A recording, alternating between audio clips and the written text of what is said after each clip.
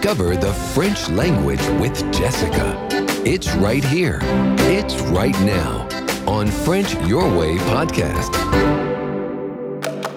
Bonjour à tous, welcome to episode 230 of French Your Way podcast, episode 230 already. And in this episode, we're going to do a bit of a phonetic with a question from Arthur, who wanted to know whether in the following sentences we need to make the liaison or not. The liaison.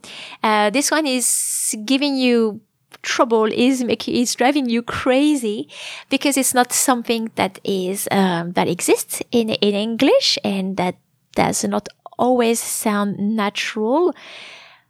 Moreover, the liaison can be sometimes compulsory, sometimes forbidden, and sometimes just optional or just depends on the individual or the region that they are from. So, you will understand from my introduction that this aspect of the French liaison can be a bit tricky. There's a lot to it, and is actually one of my lessons, one of my chapters in my pronunciation course, how to sound like a native French speaker. I'm going to tell you a little bit about that course at the end of the episode, actually. And I'll give you a special offer as well. Let's just do this. But what I mean to say is that even though there's a lot that you can learn about the liaison to sound like a native French speaker, I'm going to give you in this episode just a quick tip that is going to be quite effective and work most of the time. So stay tuned. So Arthur was asking whether in the sentence, so he's going away, he goes away singing while singing. Il part en chantant. I separate every word here to not give you any clue about whether the liaison is being done or not. Would you make a liaison? Would you say il part en chantant, or il part en chantant with no liaison? And is asking the same question for what comes after c'est. C'est une bonne idée, or c'est une bonne idée. Arthur says, I've heard some folks pronounce the T and some not, so he's a bit confused. My question to you is, what do you think? How would you pronounce the sentences that you can find in the show notes of this episode? Like in the description of the podcast content, of the episode content.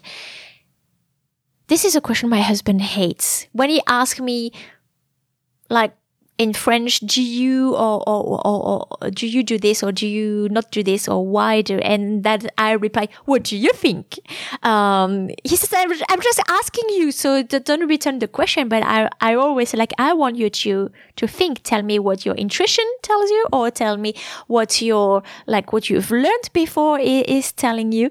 I don't like just giving the answer straight away without encouraging reflection. But that's just my husband and I have different learning styles, so it's hard for me to teach him because we come into like a kind of conflictual situation a lot like this.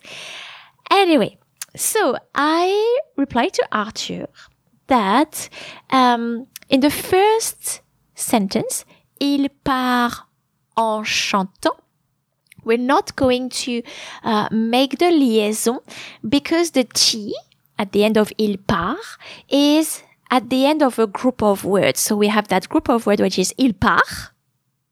And we have a second group of words, which is our gérondif. So the first group of words is the subject verb, il part. And the second group of words is adding additional information with the gérondif to say how is going away, is doing that while singing. Il part en chantant are two groups of words, and we typically we don't make the liaison actually. The liaison doesn't go between the groups of words. And think of groups of words as where you could take a break. Like you can't take a break between il and part. You don't say il part, but you would say il part. And you wouldn't make a break between en and chantant. You wouldn't say il part en chantant. But you can actually cut il part en chantant. If you need to catch your breath, that's where you would do it. In c'est une bonne idée, typically we don't stop after c'est. We don't say c'est une bonne idée. We're not going to stop here. C'est une bonne idée. C'est une bonne idée is one group of words. So typically after c'est, so c'est un or c'est une, you will hear the liaison. You would also not stop between the article and the noun.